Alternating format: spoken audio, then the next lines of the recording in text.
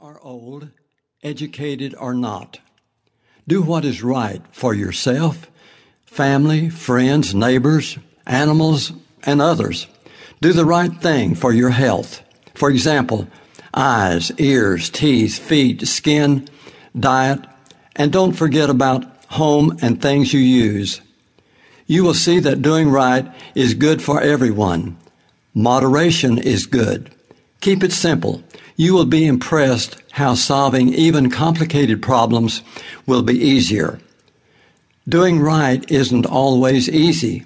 In any event, think about it. Make it a habit, a routine.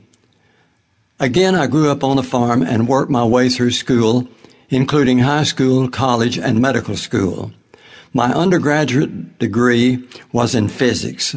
I was not a bookworm, but worked to be efficient and consistent. Somehow, I managed to enter medical school with the highest grade point for our class that year. I did family practice for 4 years and then general surgery and orthopedics in Marshall, Texas, including extensive emergency room call for 35 years. It was my goal to get people well, physically and also emotionally, and to promote their health. I spent an unusual amount of time and effort doing this. I did have a lot of help from my wonderful wife, family, employees, colleagues, and friends. I knew that to be a good physician, I had to take care of my own health and had to know the essentials of good health. Being able to help people with their physical, medical, and emotional needs is very rewarding. I became a people's advocate and still am. I believe the key to a long, healthy life is diet, exercise, and attitude. Diet should also include consideration for vitamins, minerals, and antioxidants. The right attitude should mean being a good neighbor, goodwill and good wishes for others, love and caring. Good habits are important, and music is helpful. Living life of moderation and balance is extremely important, including time for rest and release from stress as possible. Religion, I believe, helps us to cope with crises and promotes happiness and a feeling of acceptance and meaning. Life.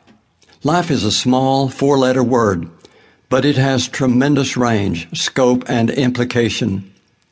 It includes plants and animals and us. It is a taken-for-granted mystery.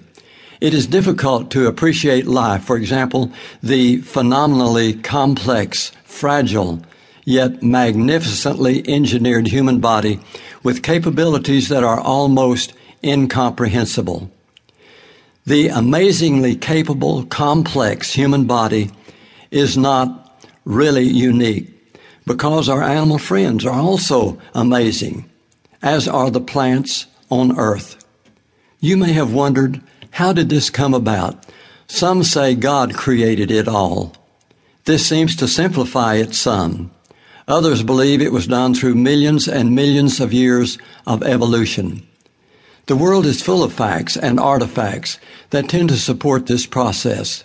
Then there are those who say it was developed by the Supreme Being, God, through the course of evolution. In any event, it is phenomenal, and we are so fortunate to be a part of it and to have the ability to understand, use, and study it. What I'm saying is the body is superbly engineered, and we just take it for granted.